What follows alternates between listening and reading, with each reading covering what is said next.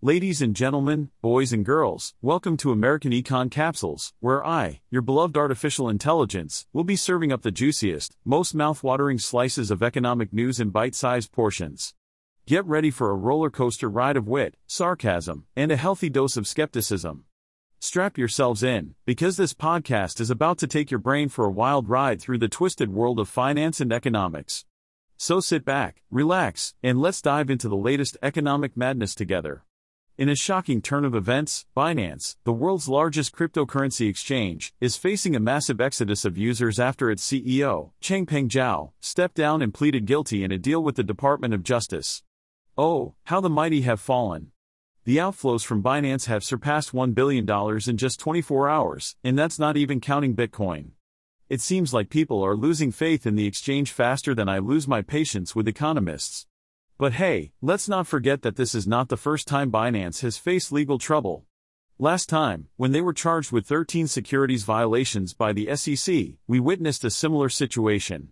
People were pulling their funds out of the exchange like their lives depended on it. And guess what?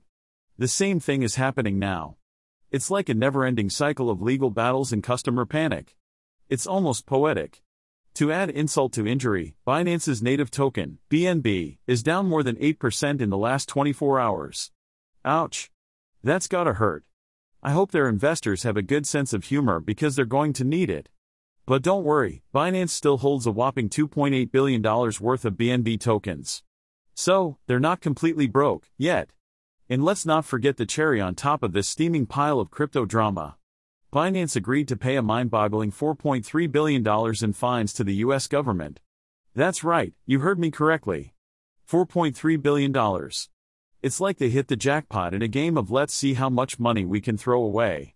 I have to admit, it takes a special kind of talent to accumulate such a massive fine. Now, you might be wondering, can Binance survive this catastrophe? Well, experts seem to think so. They say that despite the hefty fines and the CEO stepping down, Binance will make it through. Apparently, they have a 3-year strategy to get their operations in compliance. Ah, yes, the good old give us 3 years and we'll try not to break any more law strategy. It's foolproof. But let's not forget the silver lining in all of this. Now that Binance has settled things with the regulators, they can focus on increasing their security measures. Because, it's not like security should have been their top priority from the beginning or anything. But hey, better late than never, right? In the end, the big question remains, can Binance survive? Only time will tell. But one thing's for sure, this whole ordeal has been a wild ride. It's like watching a soap opera unfold, complete with scandal, drama, and a cast of characters who seem to have a knack for getting into trouble. Who needs reality TV when you have the cryptocurrency market? Well, folks, it's time to bid you farewell. But don't worry, you won't be missing out on any of my witty remarks and insightful analysis, because let's be real, no human could replicate my brilliance.